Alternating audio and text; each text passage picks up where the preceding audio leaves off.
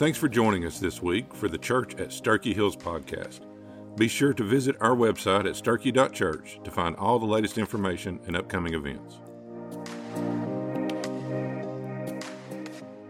Well, amen. What a good day, man. Yeah, I got to clap my hands a little bit. I couldn't do it earlier. I was holding Phyllis. What a good day, my goodness. Hey, we're going to be in Exodus chapter 7 today. Open your Bibles as you go there. I'll bring you up to speed. So what has happened here is about 70 direct descendants of Abraham have made their way into the land of Egypt to avoid the famine. And now they've been there for 430 years. So what started as 70 direct descendants has now multiplied to about 2 to 3 million people, and they're getting ready to leave. Now, it's in this moment that they thought God maybe had forgotten them. But as we talked about last week, let me tell you something, God cannot forget. Even when God chooses not to remember our sins, He remembers our sins no more. That's not forgetful. That's choosing not to remember. It's a big difference. Because God is God, He cannot forget. It would go against the nature of His being. And so these people thought, maybe He's forgotten us. But God had not forgotten, but you can't forget. God had them where He wanted them for 430 years. You see, He had them in a place that was not their comfort zone. It was not the promised land. It was some kind of place in between. Often where we find ourselves in this in-between zone, in between where we were and where we're going.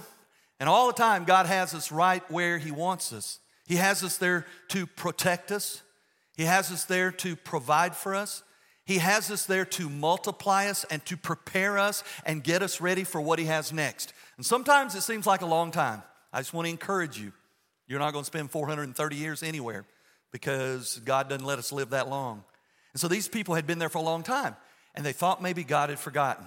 God is a God of covenant. If you're a believer today, you are in not just some simple relationship with God. You are in a covenant with God, a covenant that He has done all the work in establishing and providing everything to complete the covenant through Jesus, His Son. So you're in covenant with God. He can't forget you. You're on His mind every day. That's how much God loves you.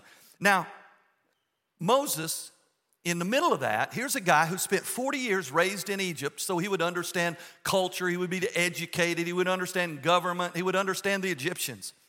And after 40 years, he gets frustrated and he murders an Egyptian. So for the next 40 years, he finds himself wandering around in the wilderness with sheep for the next 40 years. And so he went from 40 years of lavish lifestyle, the lifestyle of the rich and famous, to the 40 years of the lifestyle of a shepherd. And it's in this moment that God steps into the equation and says, hey, welcome to the burning bush. And He says, I am God, and I want to take you someplace that you can't even imagine what you're going to experience. And He was at the crossroads. And so the next couple of chapters, he's just like us. He's belly aching. He's throwing little personal pity parties, telling God why He's not competent, questioning the greatness of who His God is. And meanwhile, God just gets to a place where He just stops listening. He says, oh, that's fine. He said, but here's what I want you to do. His calling, His commission, His command is simply this. I want you to go tell Moses about me. I have a message for you to give to somebody about the greatness of who I am. Now, that was Moses' call. That's it. And I want you to know, spin your calendar forward 3,500 years. Land on January 8th or whatever it is today of 2023. The command, the call, the commission from God to you is the same as it was for Moses 3,500 years ago. And that is, God wants you to go and tell your Pharaoh about God. So the title of the message today is this: who's your Pharaoh? Ask the person next to you, who is your Pharaoh? Now you can say, well, my Pharaoh, I know who they are, but there ain't no way I can tell them, man, because this person is just mean, I mean, I know they don't know God. They ugly, okay? Moses was told to go tell Pharaoh. Now, we're going to learn some things today about what that equation looks like when you do what it is, when I do what it is God has called me to do. Exodus chapter 7, we're going to look at 13 verses, hopefully. Exodus chapter 7, verse 1, on the back of your life guide, point number 1 is this: someone is watching. Here's what he says in verse 1. So the Lord said to Moses, see, I have made you like God to Pharaoh, and your brother Aaron will be your prophet. Now, here's where it lands. God said, Moses, I'm going to make you look like God before Pharaoh. Now, this is significant because Pharaoh thought he was God. You see, in the Egyptian culture, if you were the Pharaoh, you were a god, okay? And they had a multitude of gods. And they were all physical gods. They were animals or people or the morphing of two of those. And if you go and visit a temple today or a pyramid today, they have those lowercase g gods enshrined in there, okay, mummified. Because when they looked in a mirror, they thought they were God. And so now God says, Moses, I want you to go tell Pharaoh he's not God, but I am. That's his message. And it's the same message for you and for me today. Pharaoh had no room for an unseen God. Pharaoh had seen gods. When he looked in a shiny dish, he saw a God himself. When he looked at the Nile, he would see the God of the Nile. When he looked at the animal kingdom, the insect kingdom, he would see that God, a physical God they had raised up to be the God of that particular thing. And we'll see it in the next few chapters, in the next couple of weeks. The plagues are all an attack on the lowercase g gods of this world. Now, Moses is not the exception to the rule. You see, we live in Egypt 2023, where when we look around, there's lowercase g gods that we've erected everywhere. I mean, we all have them. We all see them. Seen gods, right? They may look like a car, an automobile. They may look like a home. They may look like some material possession. They may look like fancy clothes or jewelry or 401ks or academic success or athletic success or whatever it is that we raise up and make it into a lowercase g God. We live in Egypt 2023. And it's into this world of seen gods that God calls us to be God to them. Just like he told Moses, I want you to be God. Somebody is watching. Now, this is the place right now. I want to speak to parents. If you're a dad or your mom or your grandparent, you gotta get into your kids' world and you gotta invest God and his word into their life. I mean, you got to dive in because we live in a world that pushes back against everything that God has said. So the question now is, if somebody's watching your life, what are they seeing? And if somebody's watching your life, how can you do this well? How can you live for God? Paint a picture of God with your life for somebody that's watching. It's easy. He's given us everything we need. Did you know that? Now, what we do sometimes, we hear that and we go, we just kind of jump in the sandals of Moses and say, I don't speak very well. You know, I'm not that eloquent. I'm a shepherd. We begin to question God's calling on our life. He doesn't look at you for the greatness of who you are. He looks at you through the lens of the greatness of who Jesus is. And here's what we know. When he tells you to be a God for the people that are watching your life, he gives you the power of the Holy Spirit. In 1 John chapter 4, verse 4, it says, you are from God, little children. That's pretty heavy. He says, and have conquered them because the one who is in you is greater than the one who's in the world. The Holy Spirit God lives in the child of God, the born again, okay? The Christian. He lives in you. And that's what God wants to see. God wants the world to see the Holy Spirit that lives in you. Secondly, you have this book, instruction book, Bible, basic instructions before leaving earth. You have what you need, this book. In Scripture, it says in Hebrews 4:12, for the word of God is living and active and sharper than any double-edged sword, piercing even to the point of dividing soul from spirit, and the joints from marrow, and it is able to judge the desires and thoughts of the heart. So you got the Holy Spirit in you, you got the word of God at your hand, at your disposal, and thirdly, you've got the power of being called an ambassador of God. That's not coming from me. It's coming from Scripture. You are an ambassador of Jesus Christ. Listen to what it says in 2 Corinthians 5:20. Therefore, we are ambassadors for Christ, as though God were making his plea through us. You get that? God's message to the world doesn't come today from burning bushes. It could if he wanted to, he's God. But it comes through us, through you and through me, through those who have met God, that the Holy Spirit lives in us, that we have his word in our minds and in our hearts. We're ambassadors, and he pleased to the world through your life. Pharaoh and Egypt would be watching Moses, and someone is watching you. The question again, what will they see? Number two, not only is someone watching, someone is listening. Now, this is cool. He says in verse 2, you are to speak everything I command you. He says, and your brother Aaron is to tell Pharaoh that he must release the Israelites from his land. Simple command for Moses. Moses, you want to know what I want you to do, bro? Just tell Pharaoh everything that I've commanded you. That's it. You don't have to invent anything. You don't have to write a poem. I'll just tell him what I command you. That's it. Simple instructions.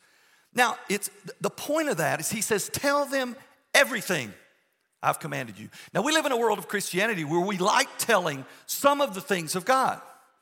I love telling somebody if they don't know God and they're lost in their sinful condition, that God loves them where they are. And Jesus has done all the work on a cross, his burial, and his resurrection to redeem them, to forgive. I love telling that story.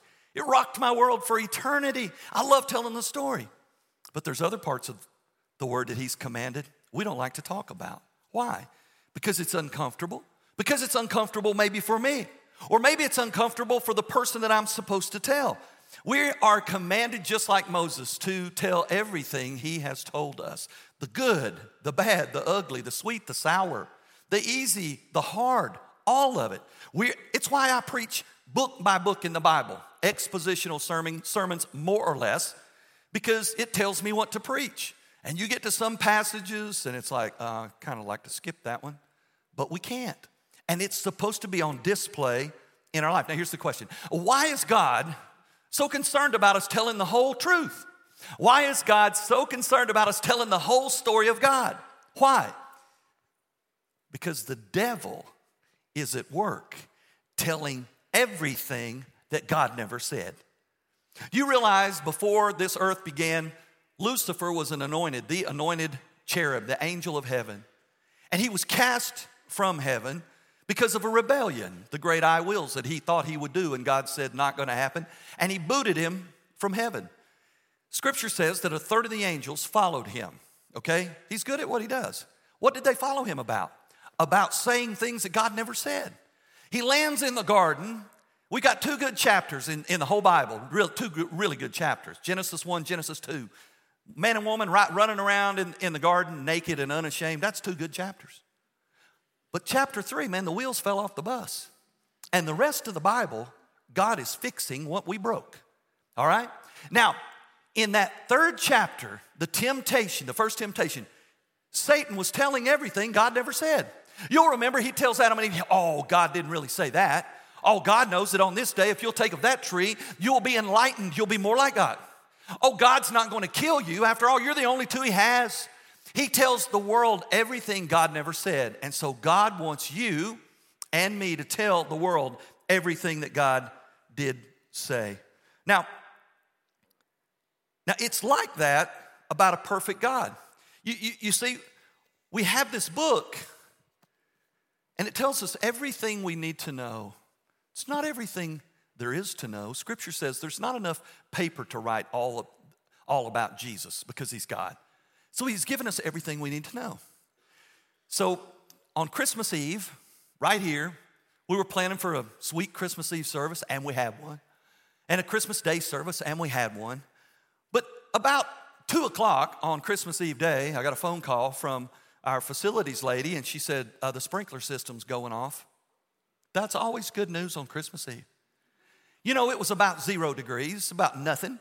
And there was a piece of insulation had fallen down, and one sprinkler head at the end of the corridor on the other side there had burst, and water was spraying.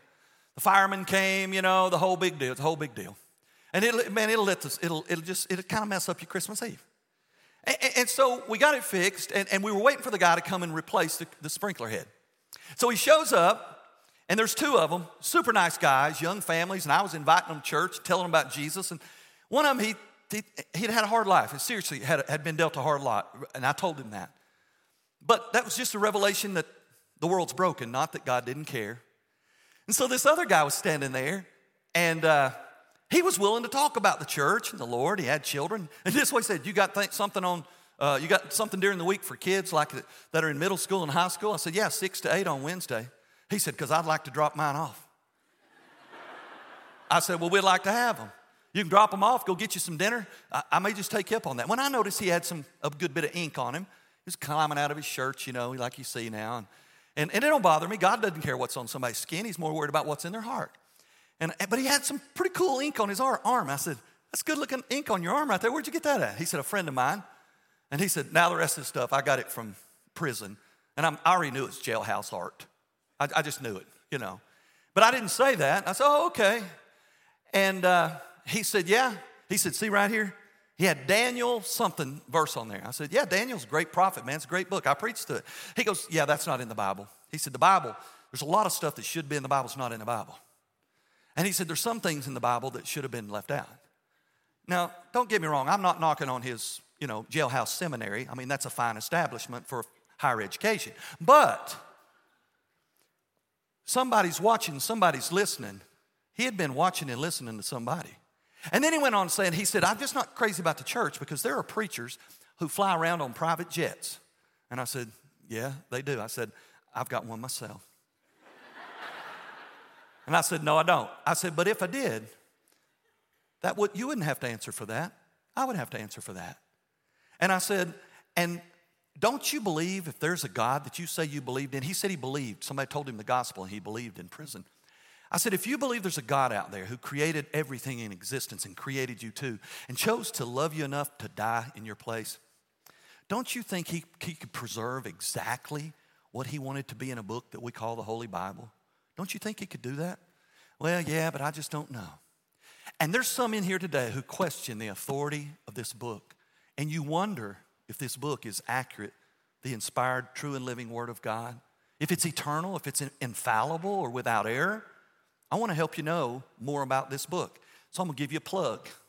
Starting February 1st on Wednesday night at 6 o'clock for 12 weeks, we're going to teach a seminar in here on why we know this is God's Word and it's complete.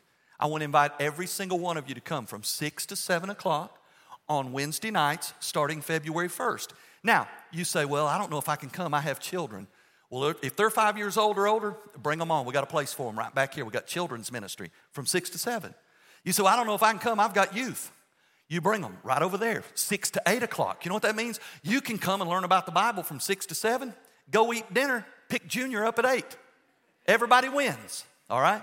I want you to know how you can place your hope, your testimony, your eternal destiny in the true and living, infallible, inerrant, eternal Word of God. Now, 3,500 years ago, they didn't have the New Testament. They didn't even have the Old Testament yet. Moses would be the one who would write the first 5, the Pentateuch or the Torah. And God's saying, tell everything I commanded. He's given us His Word, and His Word is what we live by. His Word is what we testify about, what we build our lives on. And you may be here and you say, well, Pastor, have you not heard of the Apocrypha? Yes, I have. Surprise. Have you not heard of the book of Thomas? Maybe the Gospel of Thomas. What about the Gospel of Mary, preacher? Yeah, I've heard about them. Read some of it. It's not in the Bible. If some of the people who question the integrity of God's Word would simply start living by what we've got and stop worrying about what we don't have, our world will be, we got enough information about God's Word in our minds, in our hearts, in our spirits to change the world. We don't do what we already know, let alone what we don't know. God tried to clean up the mess and make it as easy as possible for those of us He created. Now, there are those along the way who say, yeah, this book isn't enough. And so I'm going to write another book. One example might be Joseph Smith, kicked out of seminary for heresy, found himself before Moroni, and he wrote the Mormon Bible. Now, it's a fine book, I'm sure. People live and die by it, but it's not the Bible. There are all kinds of great literary works out there that are not the Bible. C.S. Lewis wrote a book called Mere Christianity. I would encourage every single person to read it. It's amazing, but it's not Scripture. Dr. Seuss wrote The Cat in the Hat, fine piece of work, but it's not Scripture. Scripture is God's Word, and He separated it and put it in a book, and He has given it to us to make our lives easier, better, and more impactful in our world today. So we need to learn what the Word of God says. Now, why is it important? Because someone is watching and someone is listening to your words and to your life. Number 3, I don't know who your Pharaoh is, who it is that God wants you to tell, but I want you to know that while somebody is watching, are you ready? Listen. And somebody's listening. You ready? Point number 3. Someone is working. Now, this is cool. Watch what happens. He tells Moses, this is what I want you to do. Just tell everything I've commanded. I'm going to make you look like God. Okay, this is what I want you to do. Now, somebody's working. Watch what God says about himself. But I will harden Pharaoh's heart, and although I will multiply my signs and my wonders in the land of Egypt, Pharaoh will not listen to you. God is at work behind the scenes. We live in a world that feels like we've got to work till Jesus comes. And we should serve God because he's our Savior and our Lord. But we don't have to work to earn anything from God. He does all the work.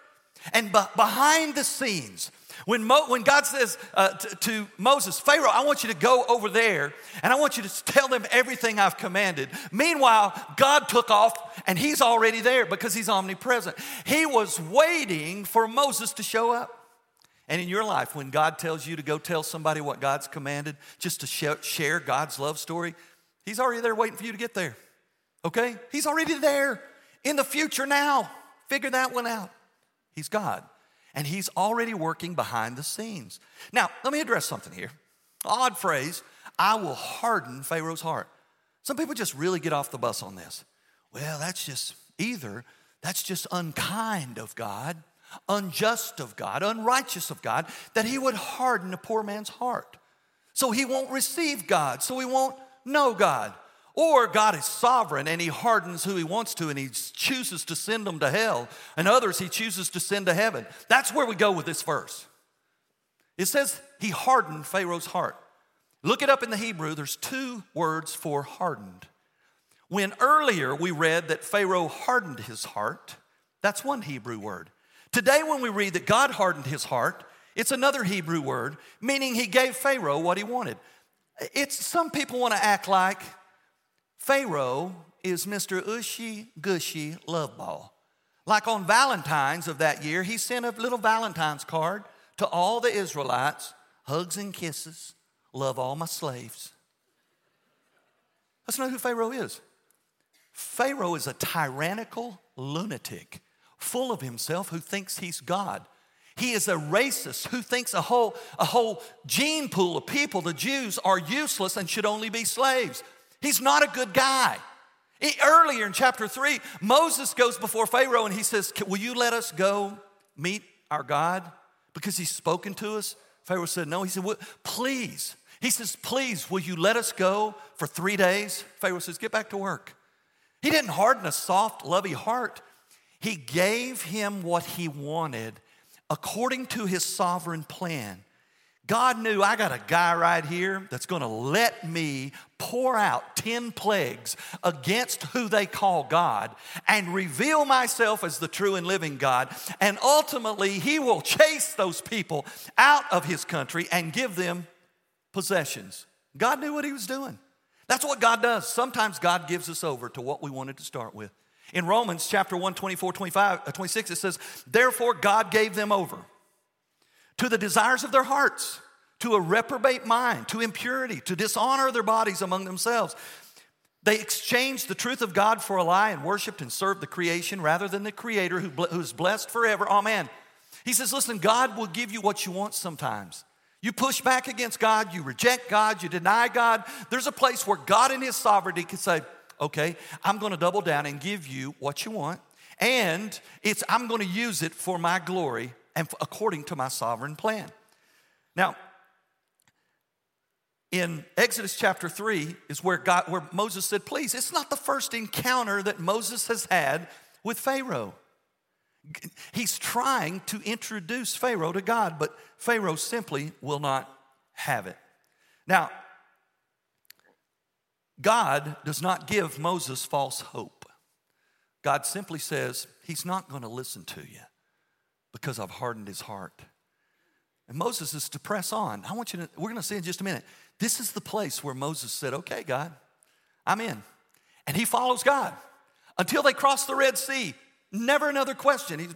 Do that? Okay, I'm in. That's what it looks like. Obedience, that's what it looks like. So here is the place where we have to ask ourselves a question.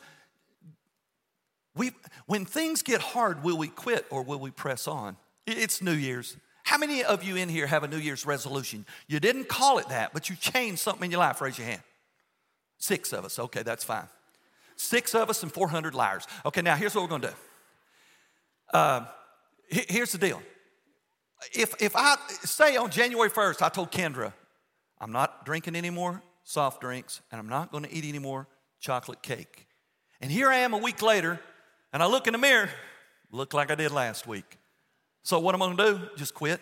I'm eating cake today because there's no results. Maybe yours was to get in shape. You're going to work out. You're going to go to the gym. I would encourage you to work out real hard this week. If you want to start that, just go pump Iron Man, do some legs. Everybody hates legs. Do some legs. Do some arms, do some chest, do it all. And this time next week, you will not feel great. You will feel like you got hit by a bus is what you'll feel like. But you don't quit because it's not working. You keep doing it because the results are not immediate.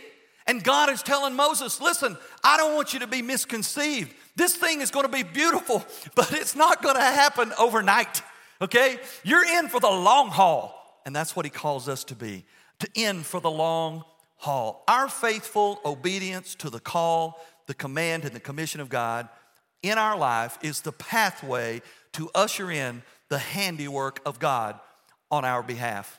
Only then. Which leads me to the 4th point. When people are watching and people are listening and God is working, someone is saving somebody. Exodus chapter 7 verse 4 says, I, God, will reach into Egypt and bring out my regiments, my people, the Israelites, from the land of Egypt, and great acts of judgment. Then the Egyptians will know that I am the Lord when I extend my hand over Egypt and bring the Israelites out from among them. What we're going to see in the next couple sermons and chapters are the plagues of God. The plagues of God are spelled out why right here. First of all, in Revelation, he's going to show his people, his covenant people, that he's big. He's a big God who does big things. And they may not have seen him for 430 years, but he's getting ready to step onto the stage and do something big and mighty and powerful, okay? Revelation. The second is a demonstration to Egypt with great acts of judgment. He's going to demonstrate that he's God and he will not be mocked. And the third is evangelization. God loves the nation of Israel. He's in a covenant with them. But that's not the only people he's interested in. Listen, God is not just interested in you and me here at the church at Turkey Hills. He's interested in the whole world of humanity. Jesus died on a cross that all, whoever will, can come to him and receive him. God loves the whole world, and that just happens to include us. And he loved Egypt, and he's going to reveal to Israel and to Egypt in his plagues that are coming. Success is not about our performance. Success is about our obedience. Somebody is saving somebody. You see, God wants you to share God with your Pharaoh in your world. But you can't save them. You couldn't save you. And you can't save them. It's God that does the saving. So in this equation, we realize God says, hey, people are watching. I'm going to make you God for me. People are listening. Tell them everything I command you. Someone is working. I'm going to do this. I'm going to orchestrate it. I'll be there when you get there. And somebody is saving. God is saving. Listen, point number 5. When somebody else is obeying. That's it. When someone is obeying, God uses that equation for saving. He doesn't do it in disobedience. He did it when Moses and Aaron became obedient. Someone is obeying. Point number 5, Exodus chapter 7, verse 6 and 7. And Moses and Aaron did so. They did just as the Lord commanded them. Listen to me right here. Good news for all of it. We're all dying of a thing called life. It started when you got your first breath and the first beat of your heart. It started, and it's terminal, this thing called life. And one day we'll die. What a beautiful epitaph to put on your grave marker. He or she did just as the Lord commanded. How would that be for your life? What do you know about old George over there? Man, he just did everything the Lord commanded. That's the key. That's the key that opens it up for God to do amazing things in our life. Now it says, It says they did exactly just as the Lord had commanded. Verse 7, you ready? Now Moses was 80 years old, and Aaron was 83 years old, and Phyllis was 86. That last part wasn't in there. I make sure you're following along. 80 years old and 83 years old, just getting started. It's good news. I'm not 80 or 83, but I'm headed in that direction, hopefully. It starts now. It's never too late, and it's never too early. Never too late, never too early for us to step into obedience and let God use us for something bigger than who we are. Scripture tells us in the New Testament, 1 Timothy 4:12, let no one look down on you because you are young, but set an example for the believers in your speech, conduct, love, faithfulness, and purity. It's never too early and it's never too late to start obeying God. So I was curious, because I'm not a spring chicken, and I looked up some things that people have done in their 70s and beyond. It's pretty cool. A guy named Frank Shearer is over 100 years old, and he water skis competitively. That's kind of amazing. I like this one. There's a nun, they call her the Iron Nun because she runs Ironman competitions at 82 years old. Don't mess with that nun. Doris Haddock, they call her Granny D, walked across America 3,200 miles. She's 89. Bruce Hellman rode from Richmond, Virginia to Fairbanks, Alaska and back on a Harley, 10,000 miles. He's 87 years old. Nora Oakes got her bachelor's degree, 95 years old. Ben Franklin signed the U.S. Constitution, 81 years old. John Glenn went up in the space shuttle, 77 years old. Joe Biden was 78 when he became president. Well, that's not a good example. Let me find another one. Donald Trump, no, he wasn't a good one either. Ronald Reagan, yeah, we'll go with Ron. Ronald Reagan, 77 when he left the office. Okay, we'll go with that one, all right? My point is this. It's not a political statement much. It's a statement that life isn't over until God says, heart beat no more. Life's not over, no matter how old or how young. And man, I champion young people because you got so much life before you. The little girl, Landry, and the little boy, JB, that I baptized today, I love that because they have their whole journey in front of them with Jesus. And I champion Phyllis at 86 who took that step and was baptized. She's got her eternal journey with Jesus. And she's ready. And so that's where we land. And so how do we do it now? How do we do it? If you, like Moses, have a message from God that says, go tell your Pharaoh about my story. Go tell Pharaoh about who I am. How do we do that? Man, we want to help you. We want to help you. So last week we provided this prayer journal to help you get ready. It's about getting things in your life before you get anything from God. And that's what it's about. If you hadn't got one, if you hadn't started yours, it's not too late. You can pick one up at the Connection Center today if they're not gone. But I want to show you what we did today for you. We have this cool card. If you got a card, hold it up. You've already lost them. It's cool. You need to get one of these. If you didn't get one, go out. Get one when you go out. It's called the Rescue Guide from Sturkey Hills, and in it, on this front cover right here, there it is right there. It looks so cool. And you open it up on the front cover. It tells us why we're here. You and I have two responsibilities. One is called the Great Commandment: love God and love other people. That's it. Just love God with everything you have. Love people like that. And the second just proves that you got the first one right. It's called the Great Commission, and that is to go and tell the world the love story of God. That's it. So one, we love Him, and two, we show it because we care enough to tell it. So how do you do that? Well, we put it all right here on this card. Now you, like me, if you have old eyes, this looks like microfilm. But that's okay, because I don't want you to look at the card. I want you to learn the card. I don't want you to give the card away. Because in this card, it will help you understand this. It'll help you understand about our calling, who we're here for. And then how do you start talking to somebody about Jesus, students? How do you start talking to Jesus, talking to somebody about Jesus? You're Pharaoh. How do you have that conversation? Are you ready? It starts with some easy questions. Hey man, I'm at church and my preacher, he's a bully and he's telling us all that we need to tell somebody about Jesus. And I'm afraid he's going to corner me on the way out. Hey, who'd you tell this week? And so in case he does, I'm just curious. Do you have any spiritual beliefs? Because I'm trying to figure this thing out. I'm like Eli. I was on it, man. I was digging in, trying to figure it out. And so I want to know, have you got any spiritual beliefs? And they'll have a conversation. It might be you might meet somebody that has a conversation like this. No. What do you say to that? Okay, I'll take my card, go home. No, you say, why not? How can you not? You just, a dialogue. Let them talk. It's not you preaching, you're going to hell unless you get saved. It's a conversation. Then you go to the next one. Well, what do you think about Jesus? What do you think about him? You go on, you say, what about this? Do you believe there's a real heaven and a real hell? You go on and say, well, if you died, do you think you would go to heaven or hell? And they're all right here.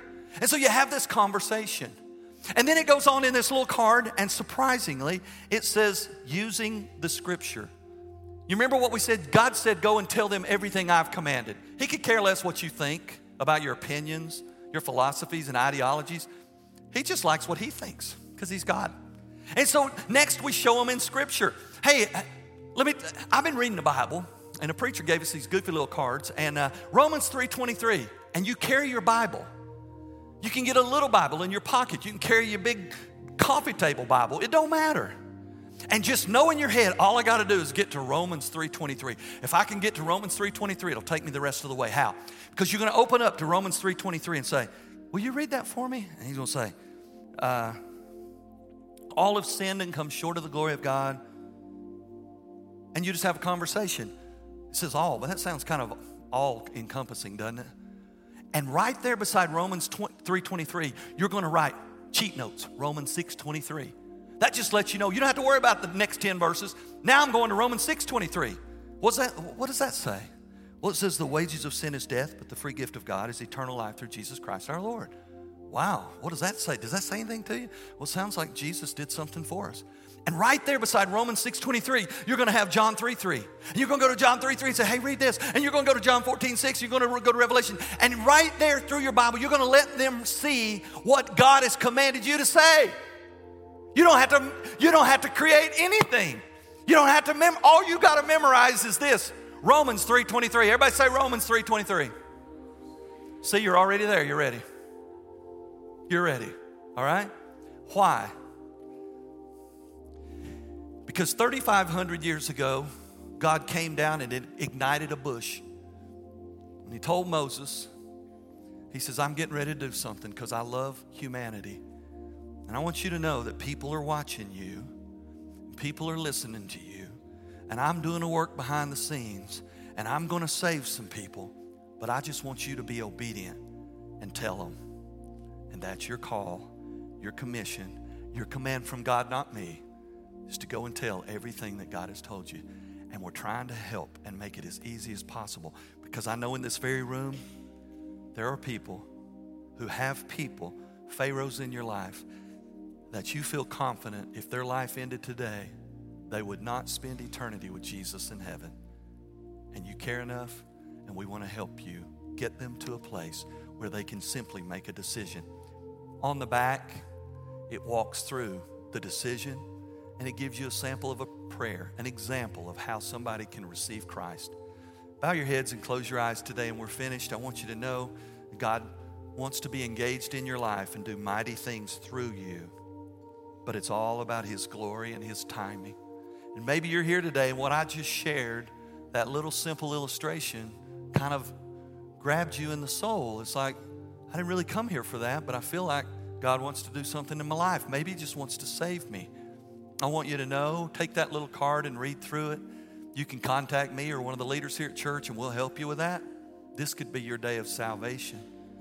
Maybe today you saw the baptism and you're like, I walk with Jesus. I received His grace gift years ago, but I've never been biblically baptized. I need to do that. Contact us. We'll help you with that. For the rest of us, simply get in the game with God and see what He will do through somebody like you.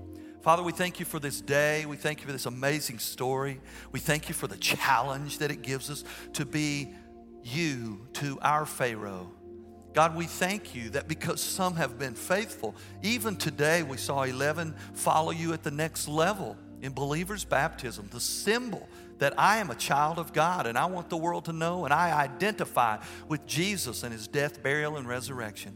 God, as I pray as we leave this place that we won't be the same as we were when we got here, that something will be different on the inside and it'll begin to come out on the outside.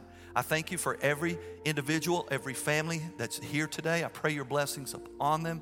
And we give you praise and glory for it all. In Jesus' name, God's people said, amen.